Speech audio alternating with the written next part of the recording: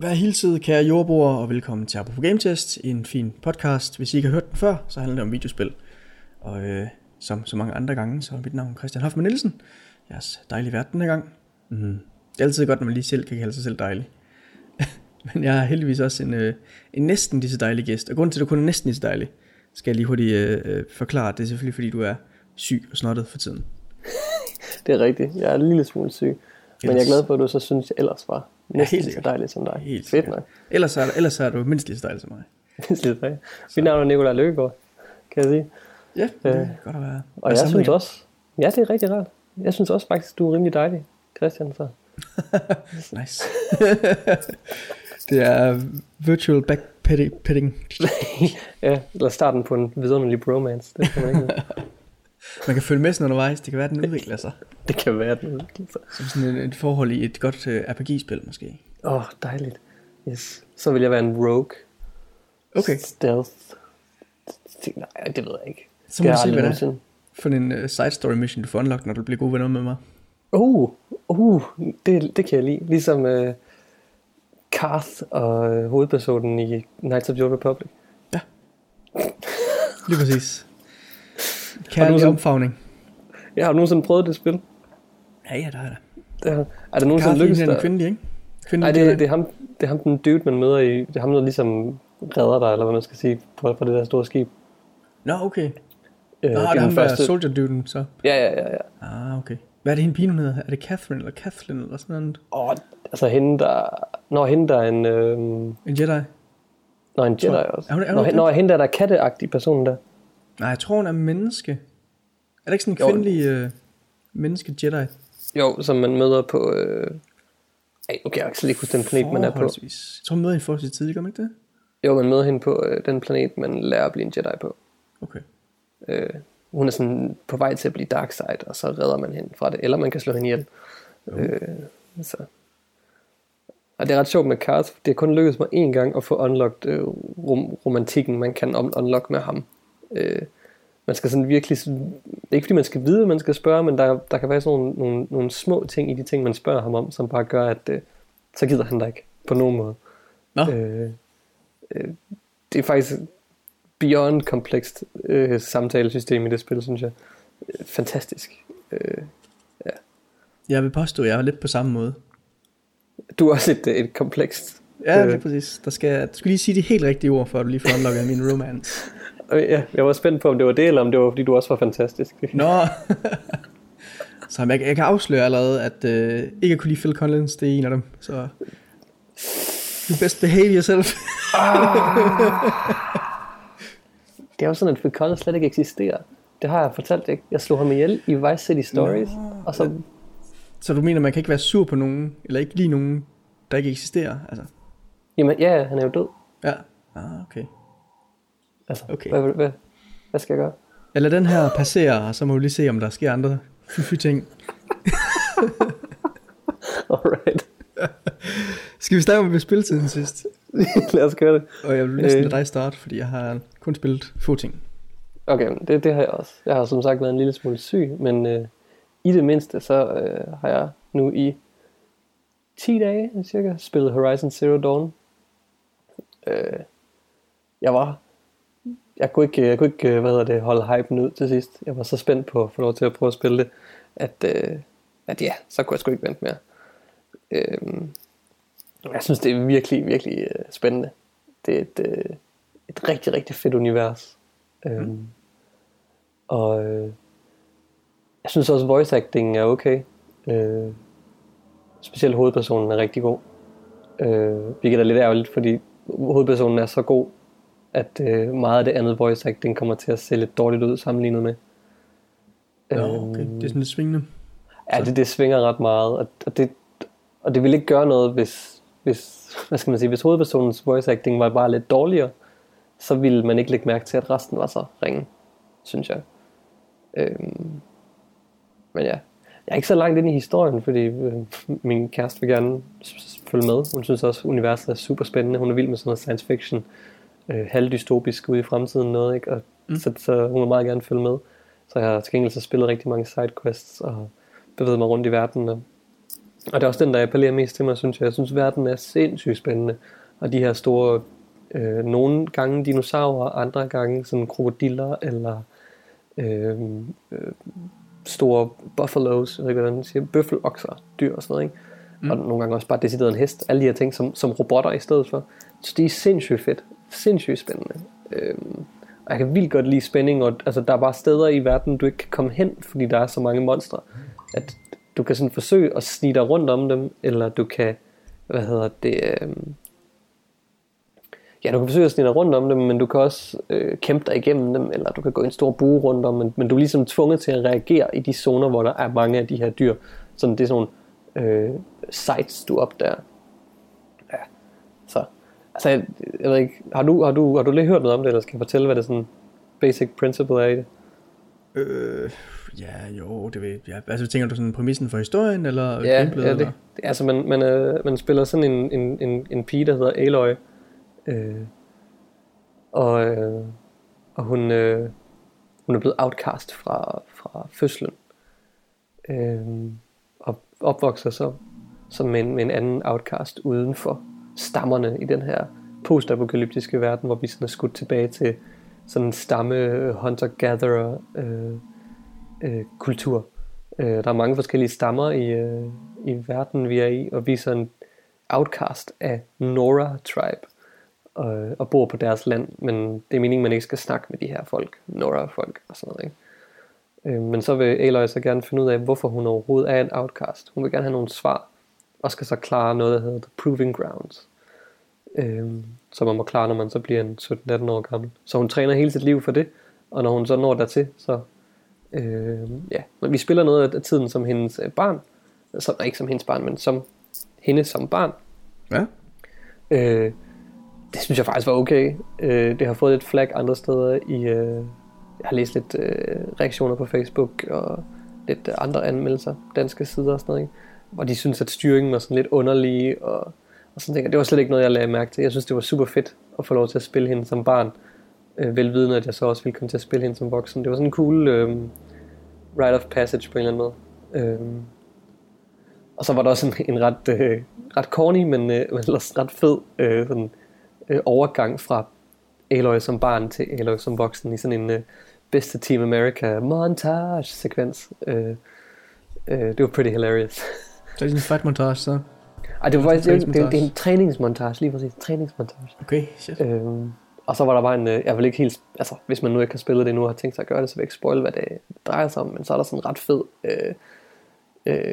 overgang fra barn til voksen, hvor min kæreste, hun både sådan, hun sagde det før det skete, at det var det her der ville ske, og så korsede hun sig en lille smule, men hun synes også det var lidt sjovt. Ja. Så. Okay. Ja, jeg synes det var ret fedt. Altså jeg synes det sætter sådan virkelig en fed stemning op, og hele det her element med at jage de her maskiner er rigtig spændende og rigtig fedt. Det er faktisk næsten det sjoveste, synes jeg. Jeg vil bare gerne spille spillet og få opgaver om at jage store maskiner. Det virker næsten som det jeg synes der er sjovest. En form for action-packed Monster Hunter. Ja. Og så synes jeg også at det er klart spillets styrke, det er de her monstre og de her kampe med monstrene. Sådan, combaten er super responsivt. Jeg oplever ikke rigtigt at jeg trykker på noget og så gør hun noget forkert. Jeg oplever tit at jeg kommer til at trykke på R2. Jeg ved ikke hvorfor jeg gør det. Det er sådan, jeg vil gerne skyde med en pil eller noget. Så kommer jeg til at trykke R2, og det er så der hvor hun laver den melee heavy attack. Ja. Og det attack er så langsomt at du kan tit ikke rigtig nå at få det af før det monster der er tæt på angriber dig. Så det er sådan lidt det eneste, og det er ikke noget problem på nogen måde, det er min egen fejl, vil jeg sige. Men der er en god diversitet i våbnene, synes jeg. Der er ikke så mange, og der er heller ikke så mange upgrades, så på den måde er det ikke sådan særlig RPG-agtigt. Man skal ikke forvente det Fallout 4 på den måde, hvor du kan men du kan modificere dine våben til uendelighed, ikke? Det er der ikke rigtig noget af. Men til gengæld, hver våben har sådan mod slots, hvor du kan få sådan modifikationsting sat i, som kan gøre våbnet stærkere på forskellige måder. Men okay, det som jeg synes der er fedt med våbnet, det er at du har 4 våbenslots, så du kan have 4 våben equipped at all times, ikke? Og dem kan du så selv bestemme, hvad skal være for nogen. Jeg tror, der er 6 forskellige våben i alt, så du vil altid have 2, du ikke har købt. Så før du går ind i en kamp med nogle af de her robotter, så skal du ligesom, eller som spillet kalder det, machines, som maskiner, så skal man ligesom vælge, hvad dit approach skal være til den her encounter, havde jeg sagt. Det kan jeg bare rigtig godt lide. Det er simpelt. Det ved du har ikke så mange forskellige våben. Men så bliver det komplekst i samarbejde med hvordan du bruger dem, og hvilke maskiner du sådan ligesom kæmper mod. Fordi alle maskiner har forskellige svagheder, som du sådan kan scanne og finde ud af, hvad det er for nogen. Og alle maskiner har også forskellige sådan vulnerable zoner på deres krop, ikke? De har sådan nærmest sådan nogle benzintanke, sådan nogle kanister med et eller andet flydende væske i, der er de tydeligvis sårbare, og sårbare for forskellige slags damage. Nogle af de første du møder, der er et par stykker, der er sårbare over for ild, hvor hvis du rammer dem i deres kanister sådan 3-4 gange med ildpil, så springer de bare i luften, ikke? Og det er der sådan lidt nogle fælles træk i. Men eftersom alle maskinerne er forskellige, så har de alle de her sårbare zoner, de ligger forskellige steder på maskinerne, ikke? Så det er altid sådan lidt en ny kamp om hvor skal jeg ramme dem henne nu, og ja. Men så de er fede, sådan de første man møder, sådan lidt mindre maskiner er fede, og så de kæmpe store, sådan tunge maskiner, der går langsomt rundt, de er sindssygt intimiderende, og ja, det er en udfordring. Og det er også der, jeg kan godt lide kombinationen af dine våben og dine skills, som du unlocker. Man får sådan en slow motion ting, hvor man kan, så du bedre kan sigte. Ja. Det skaber virkelig interessant combat, synes jeg var. Sådan tripwire, som de kan løbe henover og springe i luften, eller du kan også bruge en tripwire som stunner, og du kan også kaste nogle bomber, der fryser dem, eller skaber sådan en zone elektricitet, hvor de tager konstant damp, eller sådan mere basale ting, som sådan sharpshooter pile, der skader mere, eller de normale pile, som skader mindre, men du kan skyde med dem hurtigere, og så min yndling, som er sådan en rope caster, tror jeg den hedder, der skal du sådan komme lidt tæt på den maskine du slås med, og så rammer du den med det her rope, og så Aloy skyder den sådan ind i maskinen, og så sætter hun den sådan fast i jorden, så nu er maskinen ligesom tethered til sådan en zone, alt efter hvor tæt på du var den, der ligesom skød det her ræb efter den, ikke? Er du med? Ja. Det er sindssygt fedt, og så specielt sådan nogle af de her robotter eller maskiner, der sådan stormer hen imod dig, de stormer hen imod dig, og så bliver de sådan trukket tilbage af det der ræb, indtil det selvfølgelig uundgåeligt går i stykker, fordi maskinen er stor og stærk, men sted. Det synes jeg er sindssygt spændende. Okay, så man kan kombinere sine egenskaber lidt, når man kæmper. Ja. Og det skal selvfølgelig passe til, hvilken modstander man er op imod. Ja. Jeg ved ikke, vi har måske spillet sådan 10-15-20 timer nu. Jeg er ikke særlig langt med historien. Men ja. Så jeg bliver sådan, jeg skal også ærligt indrømme, jeg bliver sådan en lille smule påvirket af nogle af de anmeldelser, spillet har fået her i Danmark. Fordi da jeg købte det der havde det fået overvejende gode anmeldelser internationalt. Men nu nogen, som jeg, specielt Handuo, de laver et podcast, ikke? Som jeg dem ser en lille smule op til, de var ret hårde ved det. Det er bare sådan fået mig til at tænke over tingene, over spillet også. Fordi nogle af tingene har de ret i, sådan at voice acting er ikke sådan særlig god. Men du ved, det er sådan nogle ting, når de så sætter fokus på sådan nogle kritikpunkter, så kommer ligesom også til at veje ved en selv på en eller anden måde, ikke? Ja, helt sikkert. Og så er det meget svært at glemme det, når man sådan sidder og spiller spillet, og blive immersed på den måde. Eller det er ikke meget svært, det er bare sådan, man lægger bare mærke til de samme ting, som de ligesom fremhæver i deres anmeldelse. Ja. Det er også derfor, jeg selv undgår anmeldelser, når jeg sidder. Nu sidder du ikke anmelder spil, men når jeg selv anmelder spil, så undgår jeg også at læse andres anmeldelser, før jeg skriver min færdig. Ja, det er også en god idé. Fordi det er jo fint, at man skal godt kunne sways af andres meninger, hvis det selvfølgelig er et validt argument, de har, men jeg vil helst ikke have det sådan undervejs, når man selv sidder og oplever det. Nej. Tankerne. Fordi som du siger, altså, det kan godt være, at det er et problem, men man lægger bare endnu mere mærke til det, hvis det bliver påpeget på forhånd. Lige præcis. Og hvis man selv sidder og spiller det igennem og siger, det kan godt være, at efterfølgende viser sig, at der var et problem, eller det måske var ensformigt, men for mit vedkommende, der holdt det hele vejen igennem, altså det var det første til eller sidste, måske blev ensformigt. Ja. Så er det jo så stort et kritikpunkt i ens egen anmeldelse. Nej, det er rigtigt. Det synes jeg bare sådan lidt, og så Jeg ved ikke, det er ikke fordi, jeg sådan skal kalde nogen ud. Og så, jo, men så var der, jo, det gør vi ofte. nej, men der var en på Troldspejlet, der lavede en anmeldelse af Troels Møller et eller andet. Det kommer navn med det hele, okay. Jamen, det er fordi, det bliver man lidt nødt til, fordi Troldspejlet, det er synonym med Jakob Stikkelmann, ikke? Men Jakob Stikkelmann, han, altså dengang vi var drenge, ikke også, der virkede det som, Jakob Stikkelmann lagde stemme til alting. Men det var jo ikke ham, der skrev anmeldelserne, det var der jo nogle andre, der gjorde. Stikkelmann er ren. Ja, og det er det. Så man kan ikke bare sige Troldspejlet, fordi så er synonym med Jakob Stikkelmann, men det her, det var ikke Jakob Stikkelmann, det var en anden på redaktionen. Okay. Det var det, som jeg ligesom ville sige. Og jeg synes bare, den ligger på Facebook, den anmeldelse. Jeg synes, den var decideret dårlig, anmeldelsen. Ja.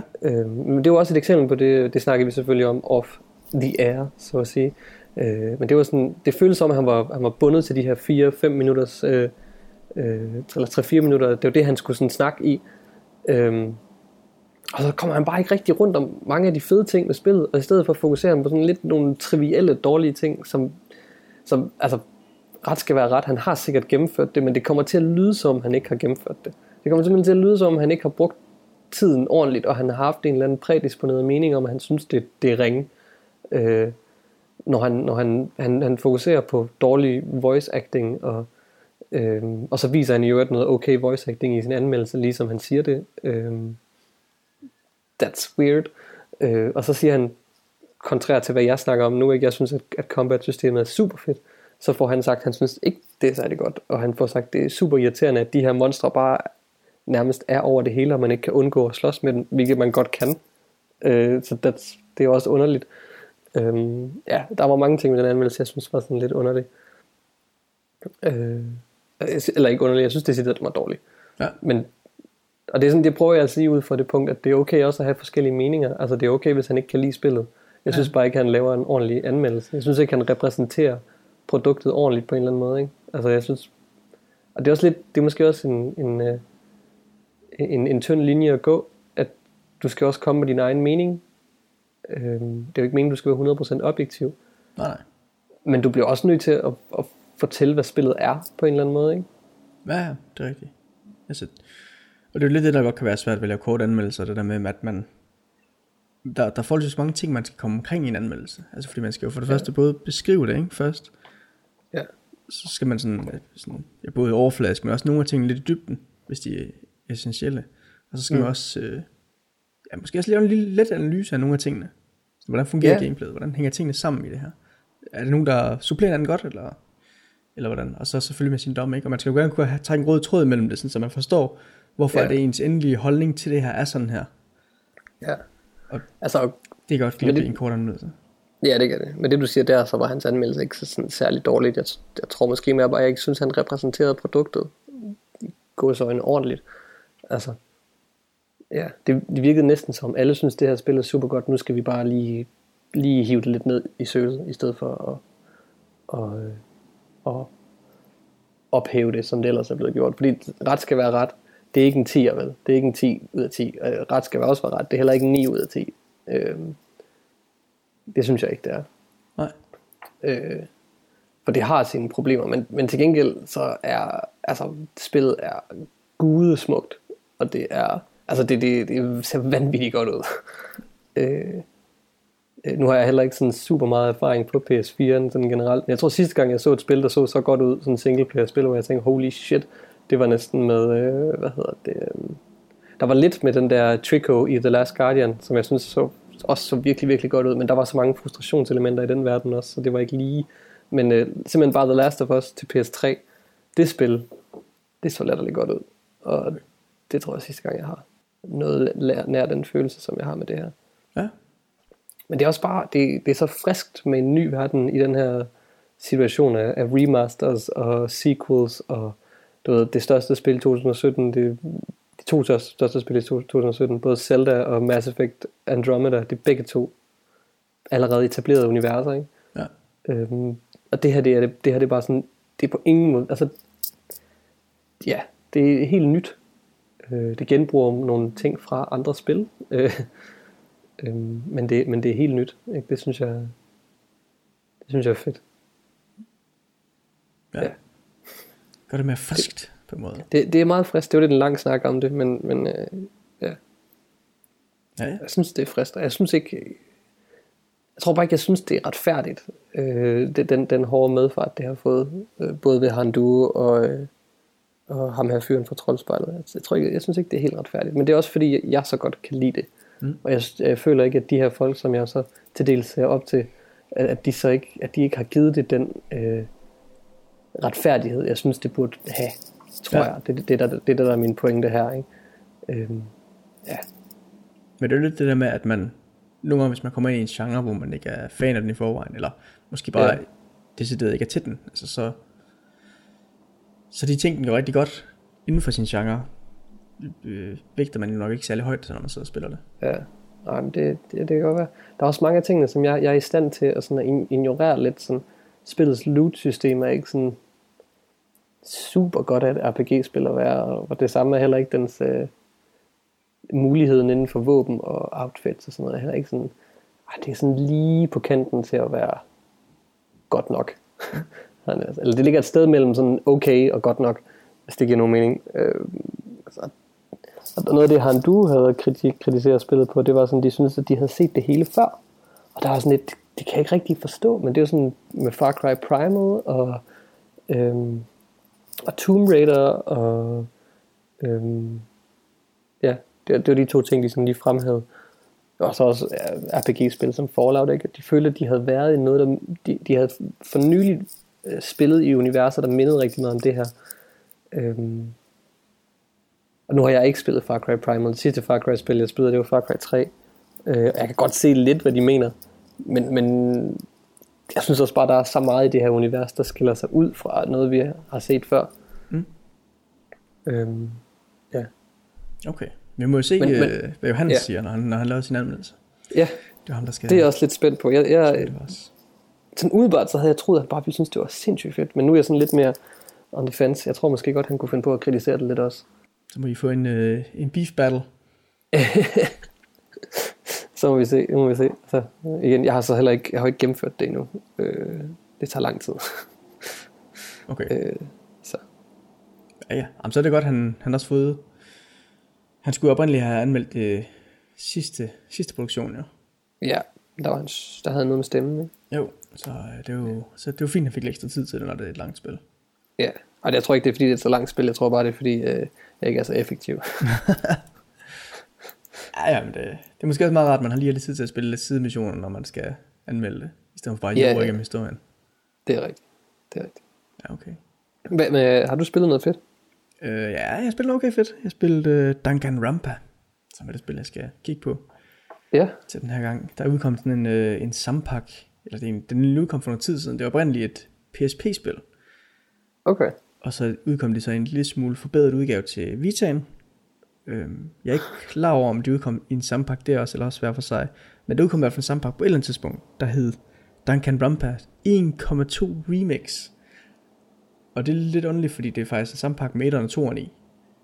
Okay. Men den er så også nu udkommet til PS4, og det er så den, jeg har kigget på. Okay. Så jeg kender ikke serien i forvejen. Okay. Så det var lidt nyt for mig. Men jeg har spillet en del af første titel, og en lille bitte smule anden. Ja. Og jeg synes faktisk, de virker godt. De virker gode indtil videre. Er det sådan platformer, eller er det... Nej, det er... De beskriver vist sig selv som interactive fiction, som er forholdsvis bredt. Men det er... Synes du det? Altså, det er sådan lidt... Har du spillet de der Phoenix Wright-spil? Nej. Nå. Det er sådan lidt et moderne point-and-click adventure-spil fra Japan. Okay. Så det er sådan lidt meget, meget historie- og samtale-fokuseret. Okay. Og så er der så nogle steder, hvor du så skal lave nogle samtaler med folk, sådan, hvor du skal klare dem. Altså sådan, du ved sådan, spørge ind til de rigtige ting på de rigtige tidspunkter. Okay, ja. Og så kommer der så lidt ligesom Phoenix Wright, hvor det så er sådan hvor du spiller de her retssager, hvor du så har fundet spor til, og så skal du så ind i retssagen, og så skal du så kunne præsentere de rigtige spor på det rigtige tidspunkt og sådan noget. Så gør du lidt det samme her. Og jeg kan sige, opsætningen til de her Danganronpa, det er, at der er sådan en masse, der er 16 exceptionelle studerende på hver deres område, eller på hver deres måde, der bliver samlet i sådan en skole her, og så kommer de så der til, og så finder de så ud af, vi er egentlig fanget her, og opsætningen er, at vi skal være her enten for evigt, eller hvis der er en, der det lykkedes at slå en anden en ihjel, og han efterfølgende ikke bliver opdaget, så får han lov til at komme ud, og resten bliver henrettet.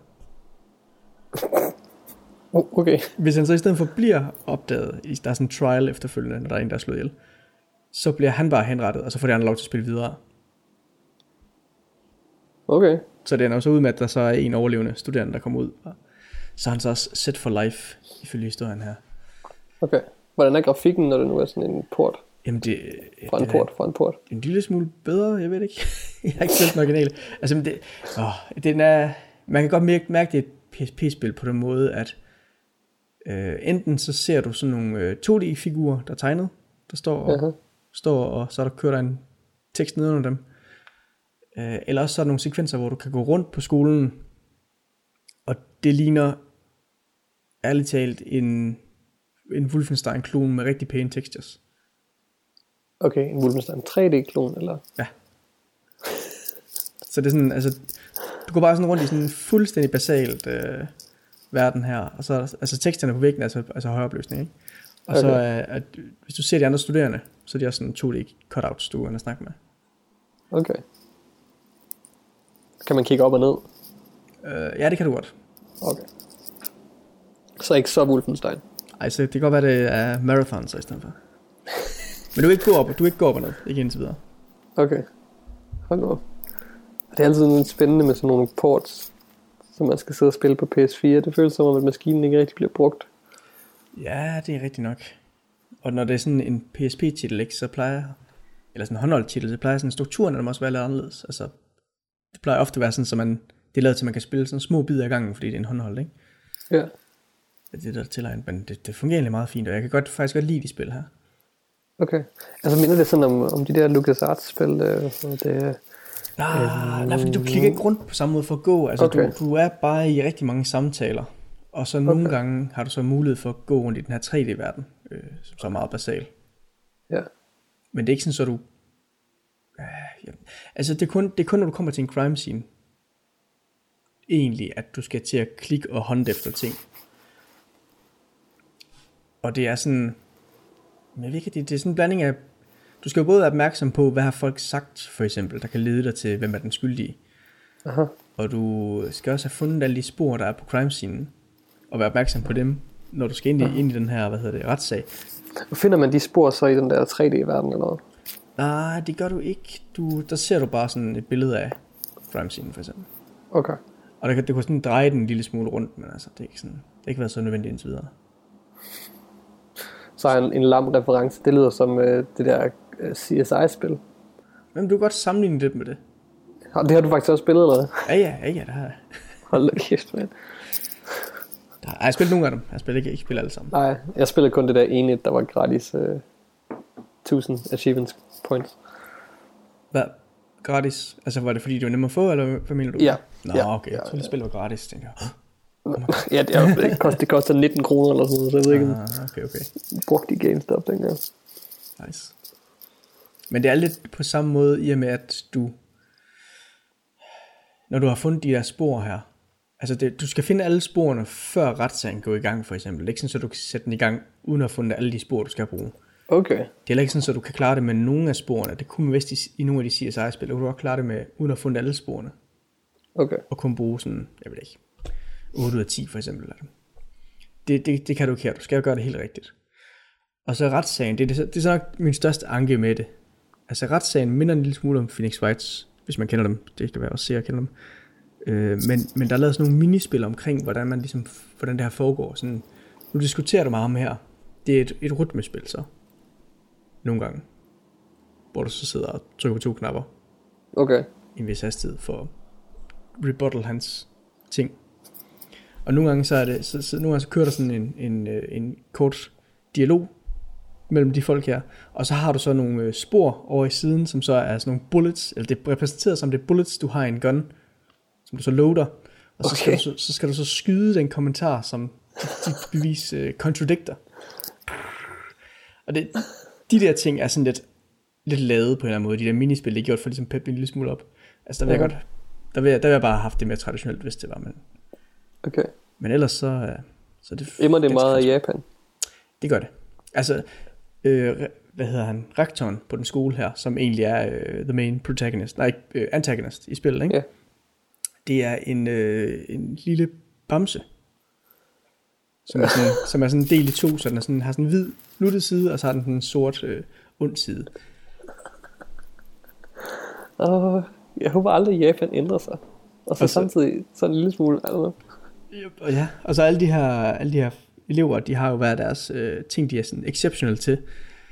Ja. Så de er også sådan lidt karikeret, som Japan nu er så gode til at gøre. Ja. Som også husker dem bedre måske, jeg ved ikke. Ja, det I don't know. Men nogle af de ting, de er gode til, er så helt vildt fjollede ting.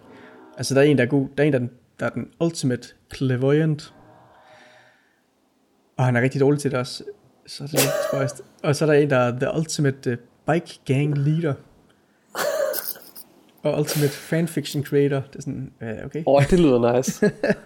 Ultimate fanfiction creator. Okay, der er faktisk mange af de her ting, jeg synes lyder ret fede. Ja.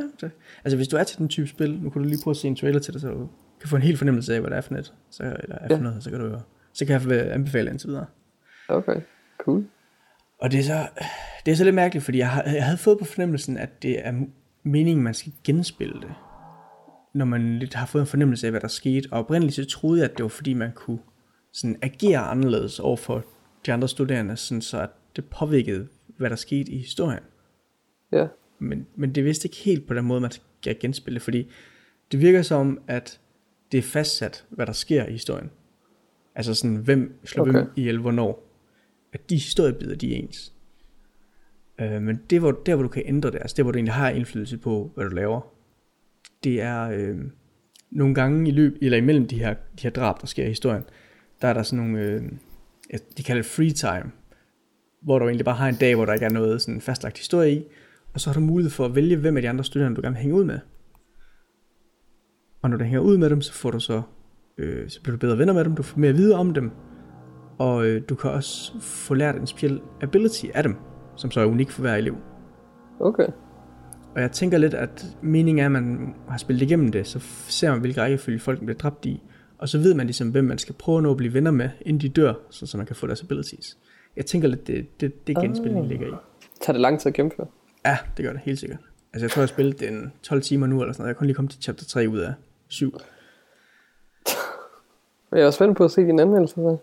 Ja, jeg er ikke sikker. Jeg tror, jeg bare lavet om til et indslag, fordi jeg tror ikke, jeg kan nå at komme igennem dem. Nej, for der er 2 spil, ikke? Eller hvad, der er flere? Ja, der er 2. Der er 2, og jeg når ikke engang at komme igennem etteren, tror jeg.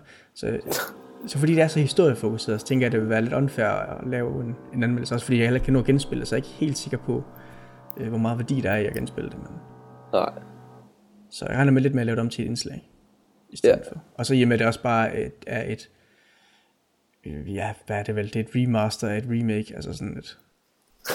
Ja, eller genudgivelse af en genudgivelse. Er det en genudgivelse på grund af, at der kommer noget mere, eller? Nej, fordi den der Danganronpa 1,2 remix er udgivet før på PSP. PS Vita, undskyld. Okay. Så det er egentlig bare en PS4-udgave af den remaster. Well, what do you know? Så ja, jeg kan vise det frem. Jeg kan vise det frem for folk, der kan se det før, og så lige nogle kommentarer til det. Altså jeg synes, det lyder mere spændende, end jeg troede. Ligger det på PS Store til at koste 500 kroner? Ja. Der er meget indhold for de 500 kroner. Jeg ved faktisk ikke, hvad prisen er endnu. Jeg vil så gerne spille Night in the Woods. Det er sådan det, der frustrerer mig mest. Det har jeg ikke lige kommet i gang med endnu. Night in the Woods, hvad er det for noget? Jamen det er det, jeg gerne vil finde ud af. Okay. Ej, det er sådan det er sådan en 2D samtalespil også.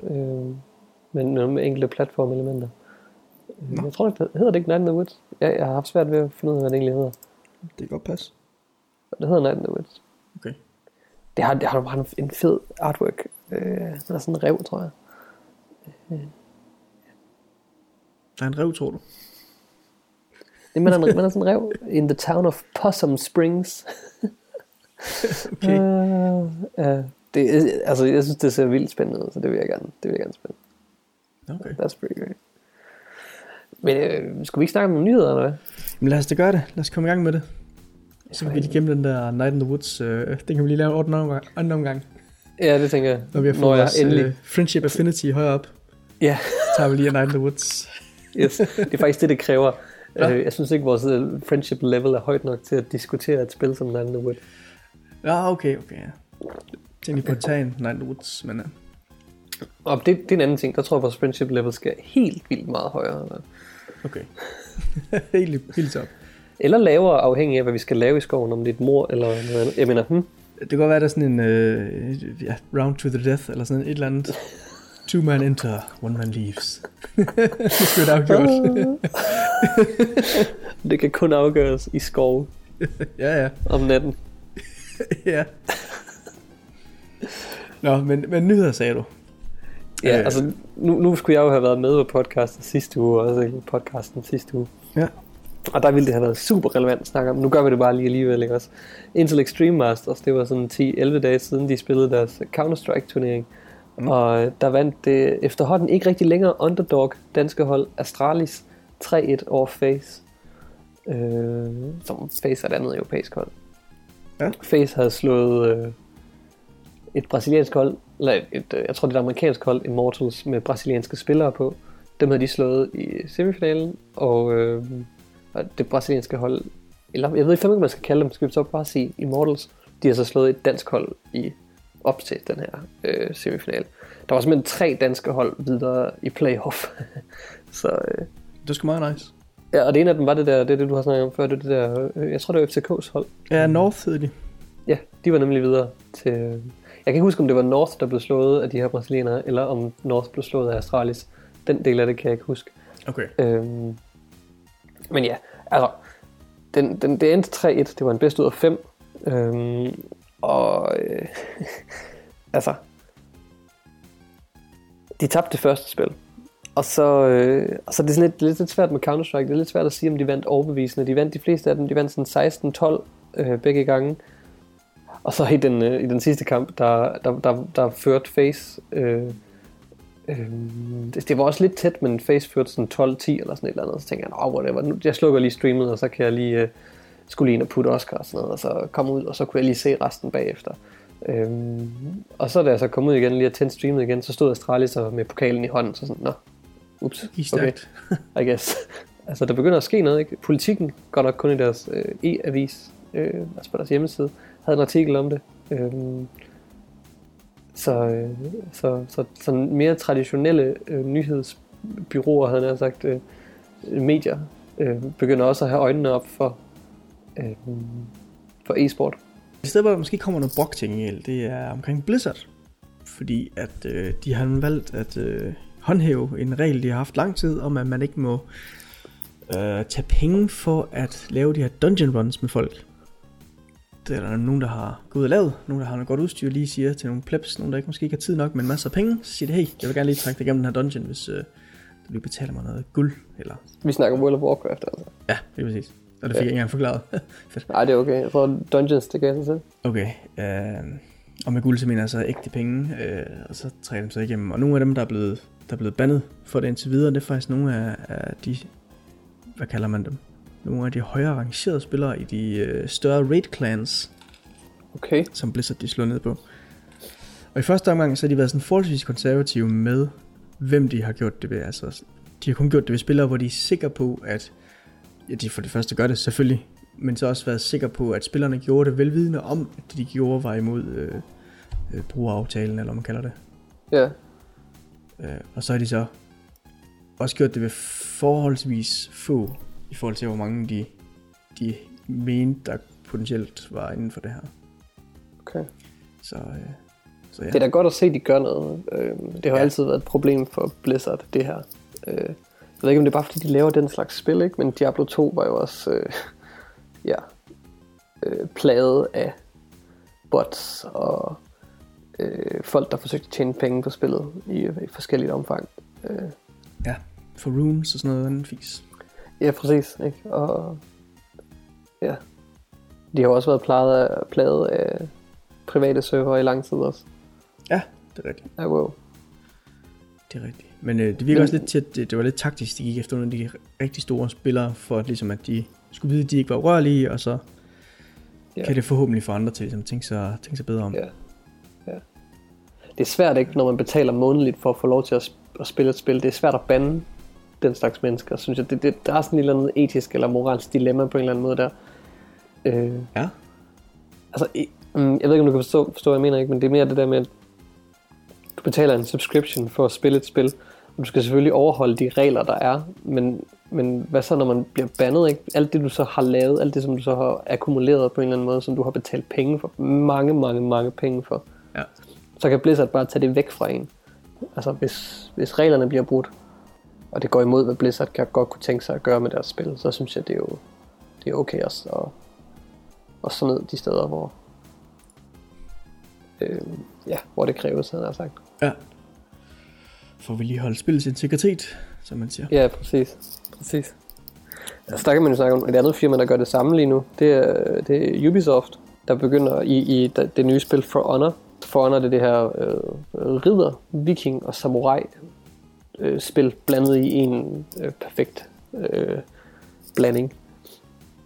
Hvor man ligesom går i kamp med sværd og nogle gange med buer, og så kæmper man i sådan et dynamisk kampsystem med hinanden.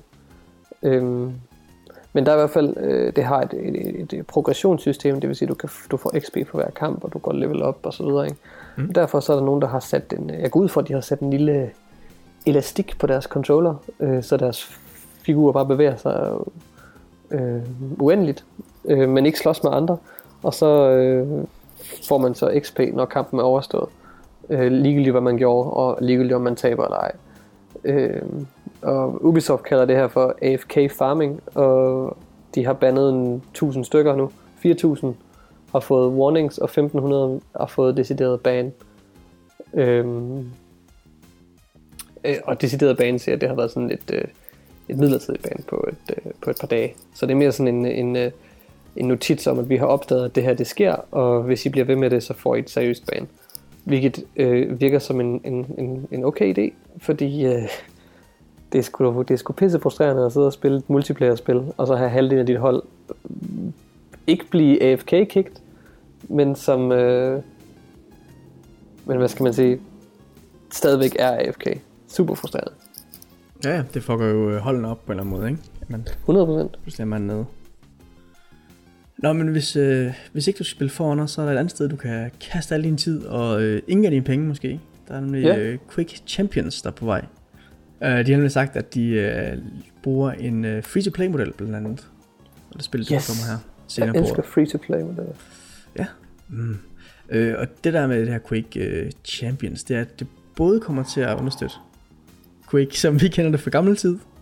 Okay. De her arena shooters, men der kommer også til at være den her nyere spiltype, hvor man så spiller de her heroes af en art. Eller classes. Så de får så sådan lidt unikke egenskaber, eller våben, eller whatever det nu er.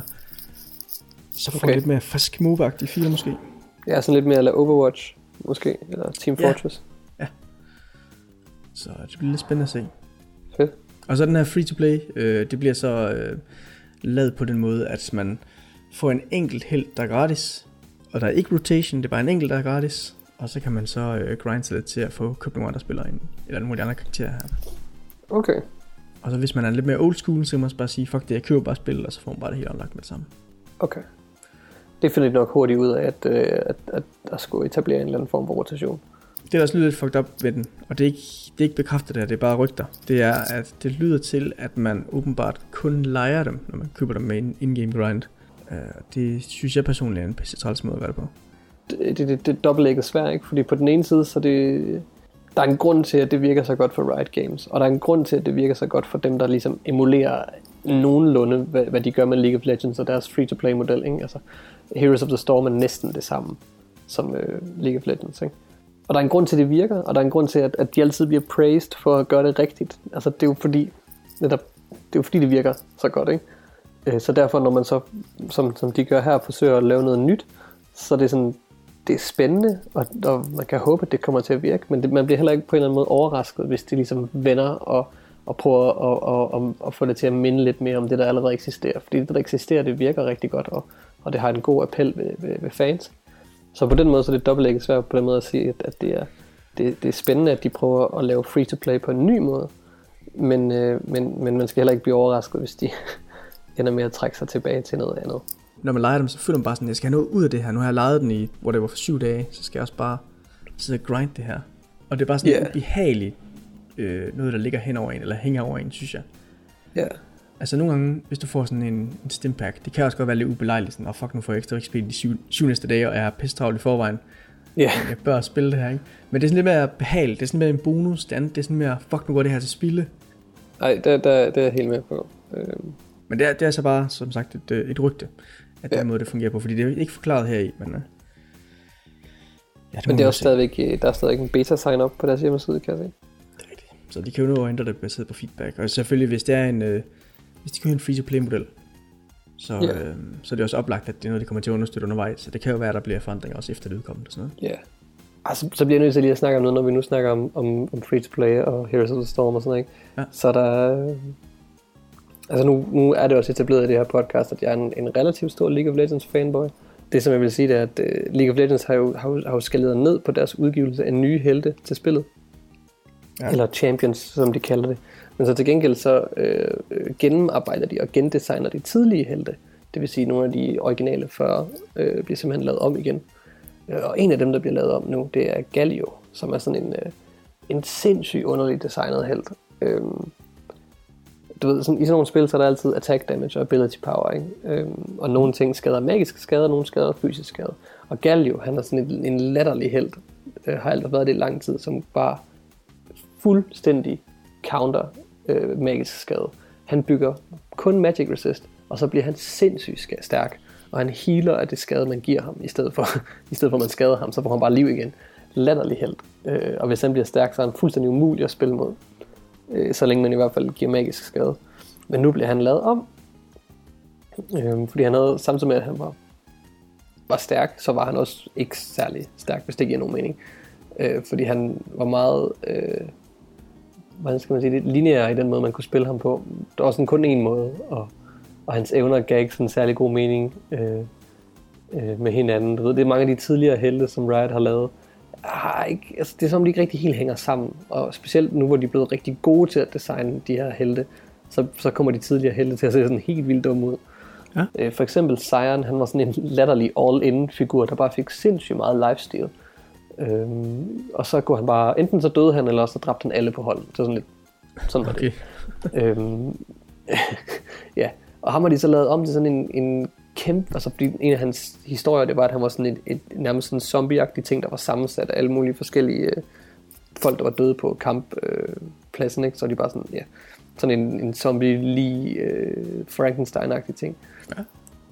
Og så hans redesign, så er han bare sådan et kæmpe stort monster med en stor økse, og han bevæger sig langsomt, fordi han er sådan lidt en zombie-ting, og fordi han er kæmpe stor og muskuløs, og alle hans evner bliver sådan lavet lidt om. Der er stadigvæk noget skjold, og stadigvæk noget lifesteal i, når han dør, hvor han så bliver lavet om til sådan et kæmpestort enraged monster, der bare slapper ting. Og det er bare sådan, det er et godt eksempel på at fange kernen af, hvad var det for en figur, vi egentlig gerne ville lave på det her tidspunkt, og så modernisere den til en moderne helt, der kan fungere i et moderne spil League of Legends og i den professionelle scene. Det er en lang snak om, at det de så ved at gøre ved Galio, og det ser sindssygt badass ud. Det ser så godt ud. Det bliver virkelig sjovt at se. Altså jeg har ikke så meget tid til at spille League, og som jeg sagde før, jeg spiller heller ikke så meget andet end 3v3. Så jeg ved ikke, jeg kommer mest alt til at se det i YouTube-videoer, tror jeg. Når man har den gamle helt, så får man jo bare en gratis ny. Så jeg skal også lige prøve ham selvfølgelig i et custom game eller et eller andet. Hvis man kan lide MOBA, hvis man kan lide League of Legends, så har man nok allerede hørt i øvrigt, at Galio bliver lavet om. Men hvis man ikke har hørt det, så synes jeg, man skulle YouTube Galio Rework, for at finde ud af, hvad han bliver til nu. For det ser hilarious ud. En gal Galio. En gal Galio. Det skal man søge efter. Så får man en perfekt video. Har du hørt, du kender godt Harmonix, ikke? Dem, der har lavet de her musikspil. Yep. Rock Band og Dance Central. De har annonceret et nyt spil, der hedder Drop Mix. Der hedder hvad? Der hedder Drop Mix i et ord. Drop Mix. Som du lige dropper dit mix. Du dropper ikke din mic, du dropper dit mix. Du dropper dit mix. Er et musikspil. Ikke så overraskende, men det er kortbaseret. Okay. Og det vil sige, at når du køber det, så får du sådan en, så får du et peripheral med. Der er sådan jeg ved ikke, hvad det ligner. Det ligner sådan en aflang plastik holder. Måske fortsat et tastatur, hvor der kan taster på. Med sådan nogle pladser, du kan lægge kort på. Og så lægger du så de her kort op, og så laver du så automatisk et mix med det. og den forbinder sig til en mobiltelefon, som kan installere en gratis app til spillet her, som så ligesom connecter det hele. Og det er til den, der spiller musikken. Okay. Og så ligger du så de kort heroppe, og så de her kort, eller de her pladser på pladen, der er sådan bestemte farver, og de repræsenterer så forskellige lag i et lydspor. Så der er måske en, der er bas, og en, der er tromme, og sådan noget.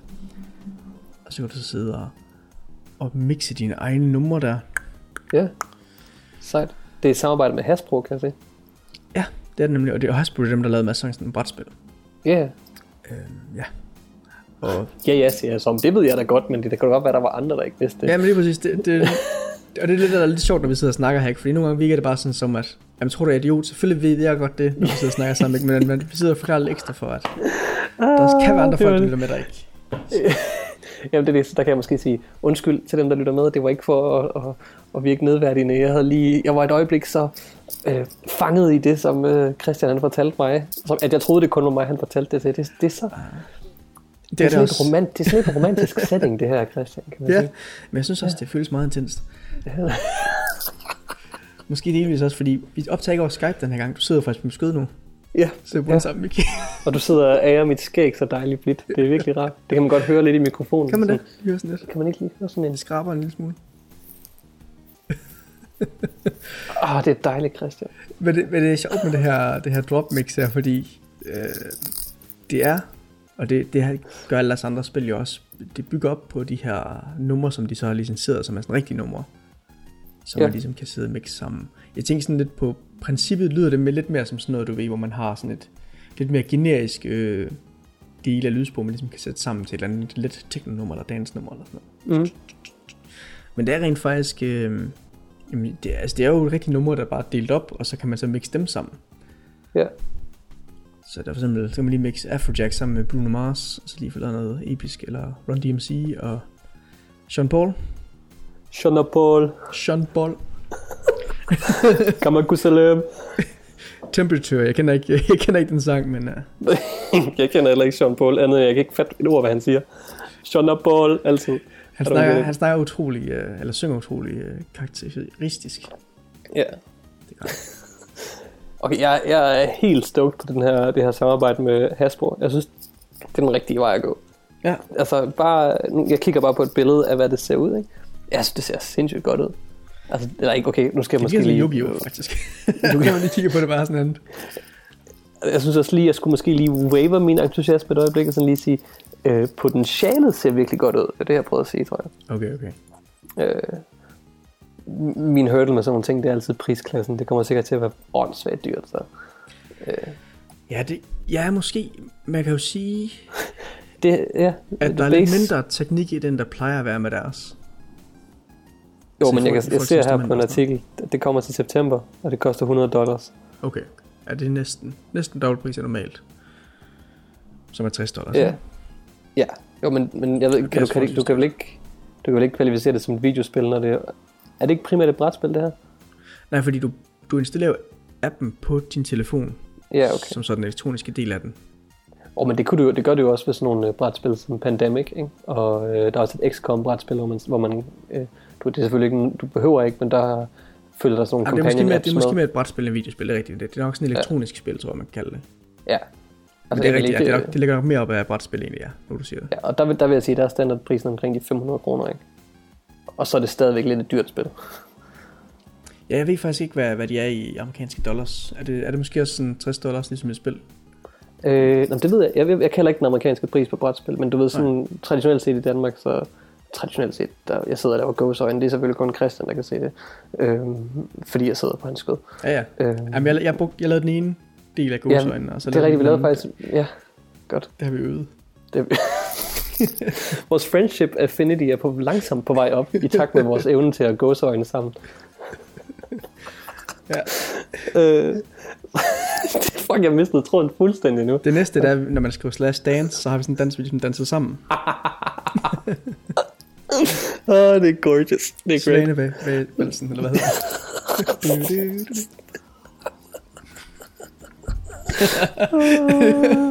Det er godt. Det jeg prøvede at sige var, du ved, sådan et bedserviser, og det der nye smarte hedder det husker og sådan noget. Alle de der spil, de koster normalt 550. Ja. Så det er lidt den prisklasse, vi snakker i et traditionelt brætspil koster. Men apropos ting, der ikke helt er videospil, Yes. så kan vi snakke lidt om Dungeons and Dragons, det her populære pen and paper spil. De har åbenbart lidt i tankerne, eller det har de jo, fordi de har annonceret det, at lave en digital kompagnon til at spille i sessions. Okay. Og de har arbejdet lidt med det før, men det har aldrig været en helt stor succes. Men nu har de sådan en hjemmeside på vej. Den er åbenbart lavet på den måde, så du kan bruge den på, altså du ved, den skalerer ned til mobiltelefon, eller om du sidder med computer, eller om du bruger en tablet, eller whatever. Yes. Men den kan holde styr på dine karakterer, og på dine roles, og på jeres kampagne, og alle mulige fine ting. Altså sådan, så jeres Dungeon Master for eksempel bare har en kampagne, og så kan han også se alle folkenes character sheets og sådan noget. Sådan, så man faktisk ikke behøver så meget paper mere i ens pen and paper spil. Okay, det synes jeg... Okay, så der kan jeg sige, at jeg er lige begyndt... Jeg har spillet min første kampagne af Dungeons Dragons ever, og jeg er solgt. Hvis man aldrig nogensinde har spillet Dungeons Dragons og overvejer det, så skal man finde nogen at spille Dungeons Dragons med det samme. Det er pissefedt. Men der vil jeg, det vil jeg sige, det jeg bruger min telefon til, det er til at huske, hvad mine evner gør, og til at huske, hvad mine spells gør. Ja. Og slå op, hvad skal monstret roll på mine spells, hvad skal jeg roll på mine spells, og hvad skaler de forskellige ting med og sådan nogle ting. Det bruger jeg min telefon til, fordi jeg ikke har den der bog med. Det kunne jeg selvfølgelig have, men det har jeg ikke.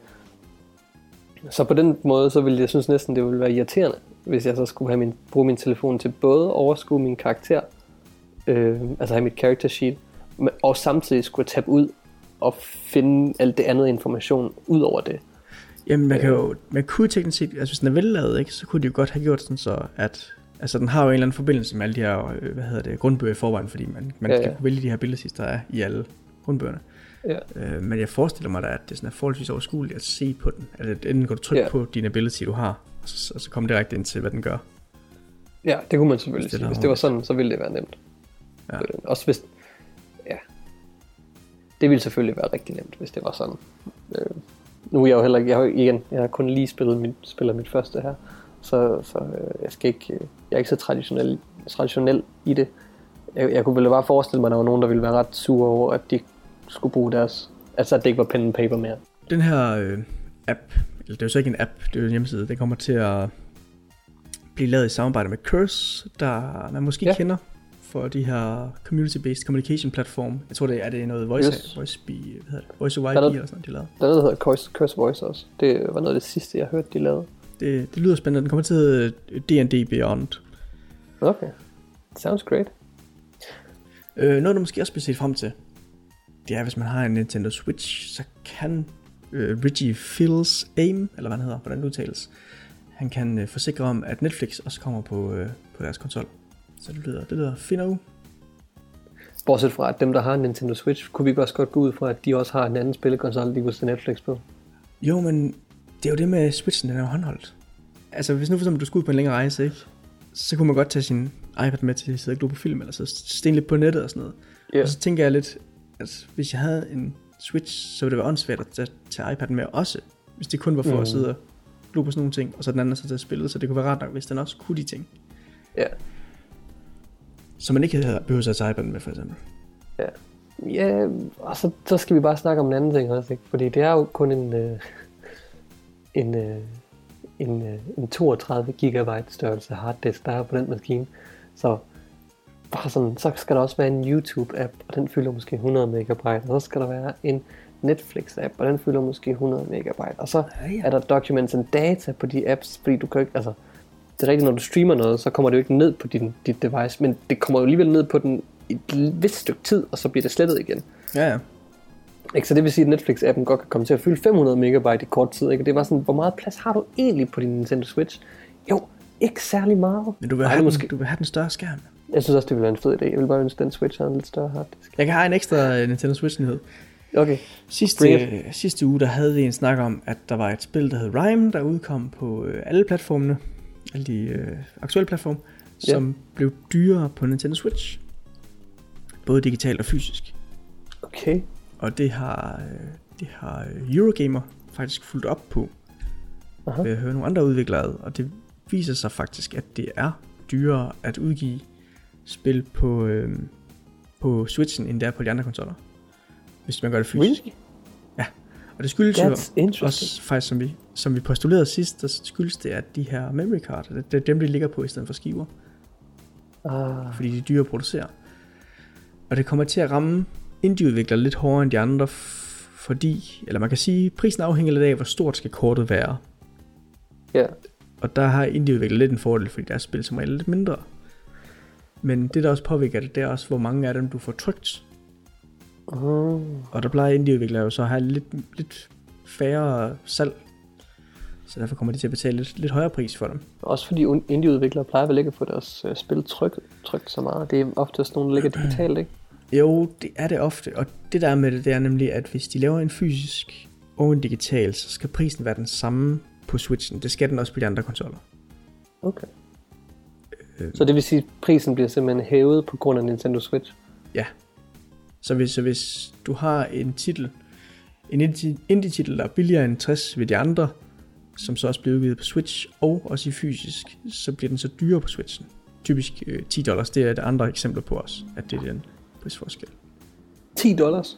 Ja, så der er nogen, ja, eller 10 pund er det faktisk her, men det er nok også $10.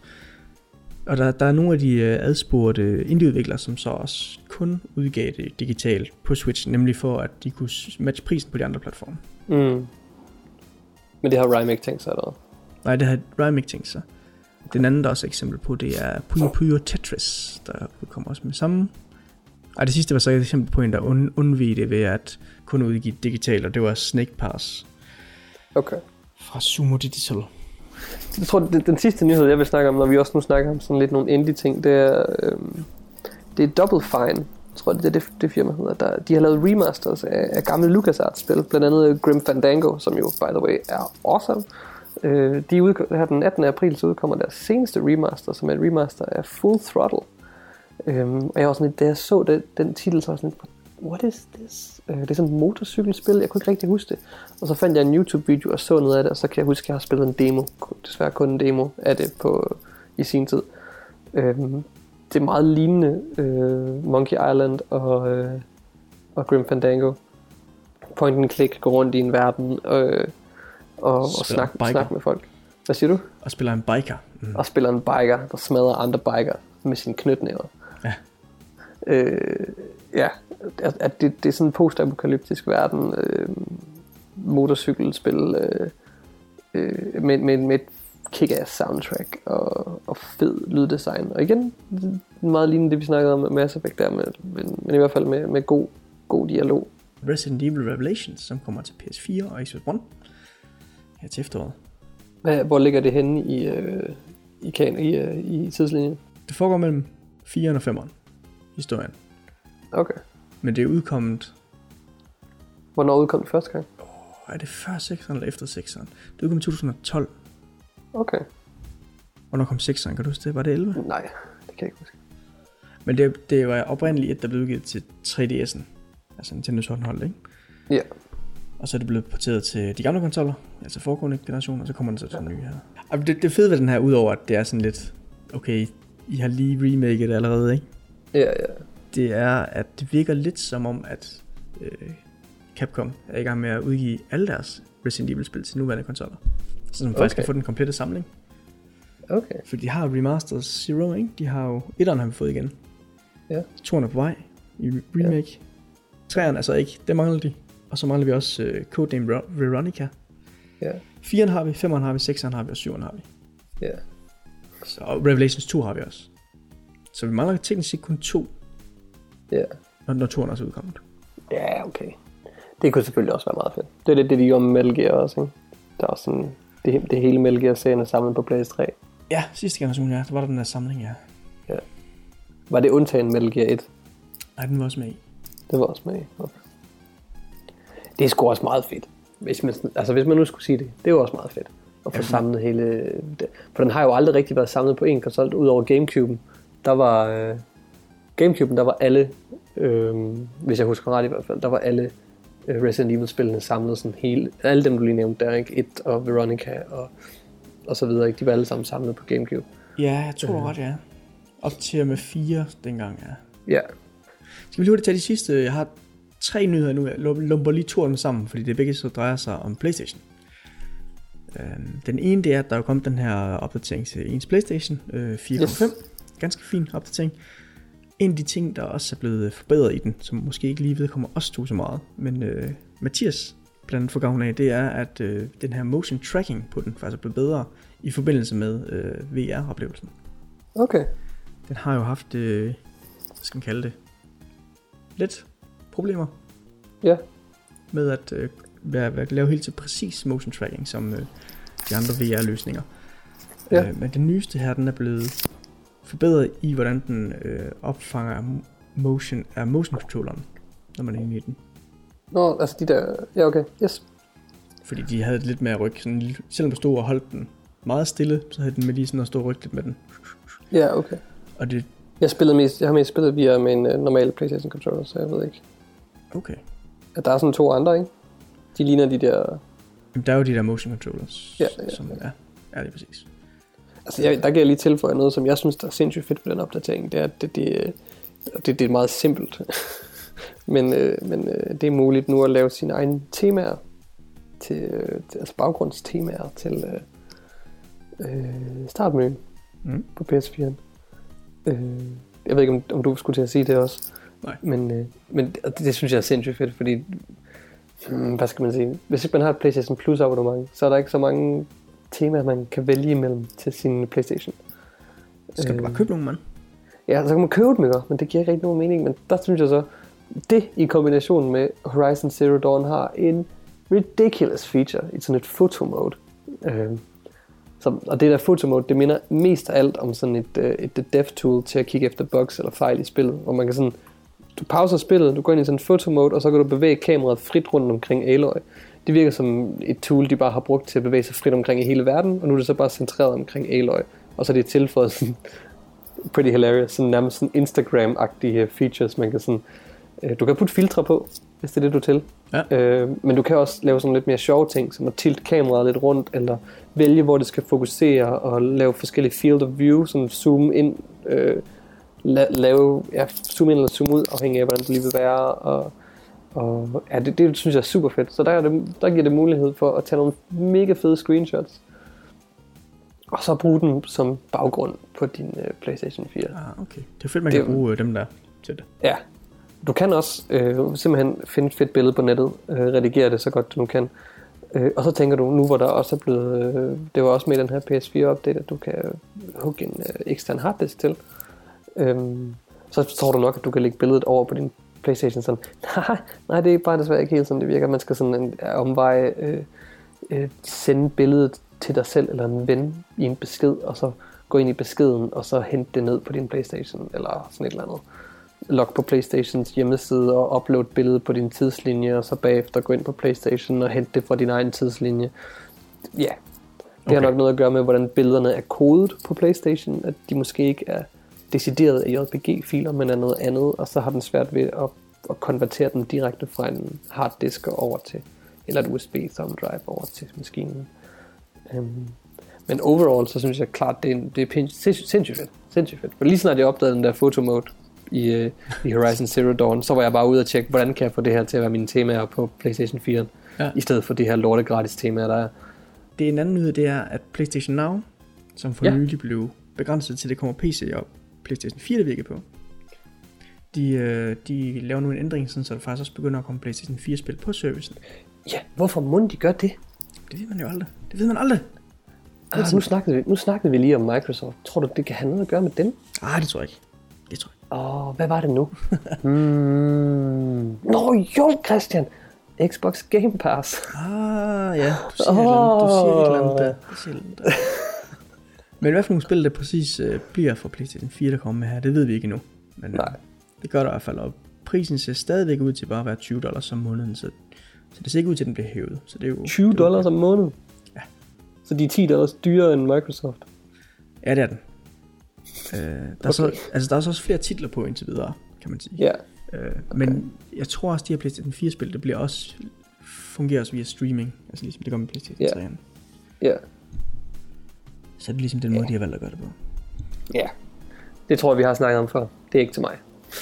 Nej, det er heller ikke lige det giver den bedste oplevelse. Men man kan selvfølgelig sige, hvis man kun har en langsom bærbar, eller måske en Mac, men der findes spil til Mac, det gør der, men der findes ikke en 4-spil til Mac, så kan man nyde på den her måde.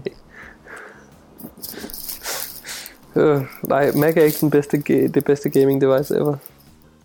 Men sidste nyhed, det er System Shock. Vi får et fint lille remake af det originale. De har fået guden Among Men, Chris Avellone, til at skrive på det. Og de snakker også om at lave en efterfølger, der er så lidt længere udsigt til den. Og der får de så Warren Spector tilbage til serien til at lave på den her træer her. Og jeg tror også, at Chris Avellone er med til at lave den, og så har de så også den originale stemme med til showdown her. Okay. Så det er altså lyder godt. Flere gamle folk fra Looking Glass i sin tid. Og det dejlige ved den her nyhed, det er så, at de har fundet en publisher til det. Og det er Starbreeze, der også snakker om, at de gerne vil udvide til at blive en publisher. Og de har så smidt $12 million i projektet her, som publisher. Er det nok? Aner det. Skal vi ud og have et Kickstarter? Ja, remaket blev jo baseret på en Kickstarter, kan man sige. Det lyder ikke helt til træerne her, så ved det. Okay.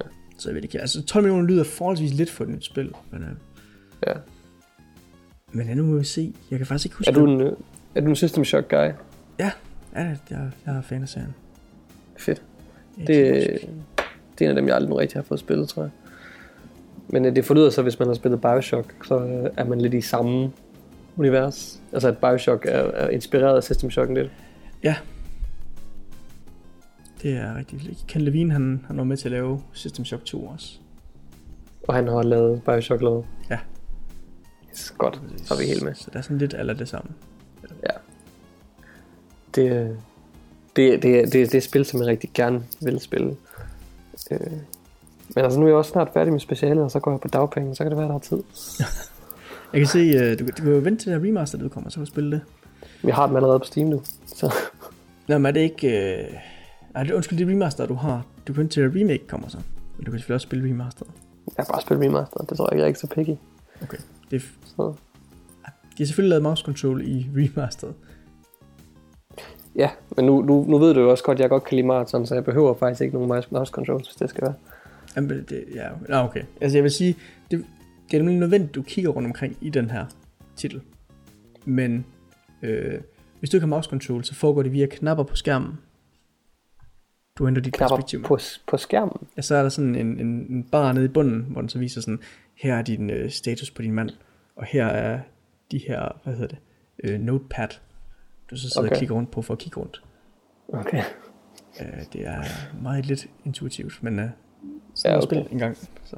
Ja. Det kan man faktisk godt savne lidt en gang, men jeg spillede også The Witcher, det første The Witcher-spil, for et års tid siden. Holy shit, det er en oplevelse.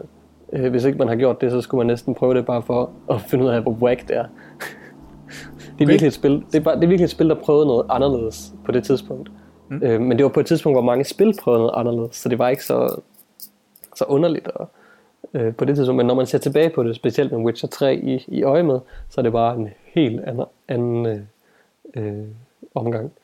Så det er jo det turbaseret combat, men ikke BioWare turbaseret combat. Det er sådan, ja, du ved, det er lidt underligt. Men sjovt. Og så har det mest corny voice acting og dialoger med allierede, som man overhovedet kunne forestille sig. Ja. Det lyder godt. Men det har sådan et mærkeligt kampsystem, ikke, hvor man skulle sidde og klikke med musen, eller hvordan var det? Eller holde den inde, eller hvordan var det? Ja, man skal vist nok holde den inde. Altså det er turbaseret, men så er det ikke turbaseret, og man skal hele tiden, det er så også noget, de har bibeholdt i Witcher 3, kan jeg forstå. Men altså, det er sådan baseret på de her potions, man drikker, som enhancer The Witcher i forskellige situationer, ikke? Det var et system, jeg havde lidt svært ved at sætte mig ind i. Ja, men turbaseret, man kan også pause, ligesom man kan i Knights of the Republic for eksempel. Så kan du pause combat, og så kan du designere, hvad du sådan skal gøre i en vis rækkefølge, og så kan du sådan, så er det sådan noget med at for at undgå på de rigtige tidspunkter, så skal man trykke og holde inde og sådan nogle ting. Ja. Meget anderledes end Witcher 3, som er mere sådan Batman Arkham spillende, ikke? Er det? Det Jeg har ikke selv spillet det. Jeg ved det ikke. Så sidder vi her som 2 idioter, der ikke har spillet Witcher 3 og snakker om Witcher 3. Ja, men jeg tror med, at det er sådan hack and slash-agtigt, end det er sådan noget Batman noget. Jo, men... Altså det tænker på, det er ikke det der med, at du ved, Batman, når du trykker, så flyver du ligesom hen til den anden, og så tæver ham. Jeg tror med, at det er sådan, du slår bare ud i luften, og så hvis der er nogen, der så rammer du så. Jo, du kan også godt komme til at slå ud i luften med Batman. Ja, hvis der ikke flyver tilbage, eller hvis du gør det i sådan en helt forkert retning. Ja, hvis man gør det i en forkert retning. Ja. Ej, jeg ved ikke, det var min lillebror har spillet Witcher 3, og han sagde, at det var mere hen imod Batman. Det er virkelig en god samtale, det her. Ja. Jamen, jeg har hørt en mand, der engang der sagde, at... Ja, og så har jeg en fætter, der havde en bror, der fortalte mig, at han... Jeg var meget glad for de lån her. Ja. Ej, men vi bliver nødt til at stoppe, inden det tager helt overhånd med det her fjolleri. Ja, men jeg synes også, at jeg begynder at blive lidt øm af at sidde på dit skød. Ja. Så. Må lige massere de der baller bagefter. Men hvis man gerne vil høre mere om ballesnak og videospil, så kan man søge efter GameTest Danmark på diverse sociale medier og også på YouTube. Yes. Ellers så er I meget velkommen til at skrive en mail til os med jeres fanfiction om hvad der sker på redaktionen til gametest.dk. Og faktisk også måske kommentarer til podcasten, fordi vi har, det kan vi jo godt måske afsløre, vi har jo gået og snakket sådan lidt om podcast, hvordan skulle den være, hvad skal den sættes sammen og sådan noget. Og der kunne det jo være rigtig fedt at få noget brugerfeedback, altså hvad synes folk der er godt, hvad synes de er knap så godt, og så kan man lidt formet efter det. Yes. Så, men så også med gode idéer til hvad vi kunne gøre anderledes, hvis der var noget. Ja, vi er åbne for forslag. 100%. Og så tak for den her gang. Ja, tak skal I have. Nå, det var egentlig dig, jeg tænkte på. Det var hyggeligt, du havde kommet med. Jamen, jeg prøvede også at sige tak skal du have. Okay. Jeg tror, men så blev jeg nervøs og bange. Så jeg kigger ham imens. Ja, jeg er bange for, hvad du kunne finde på at gøre, når jeg nu sidder her på dit skød.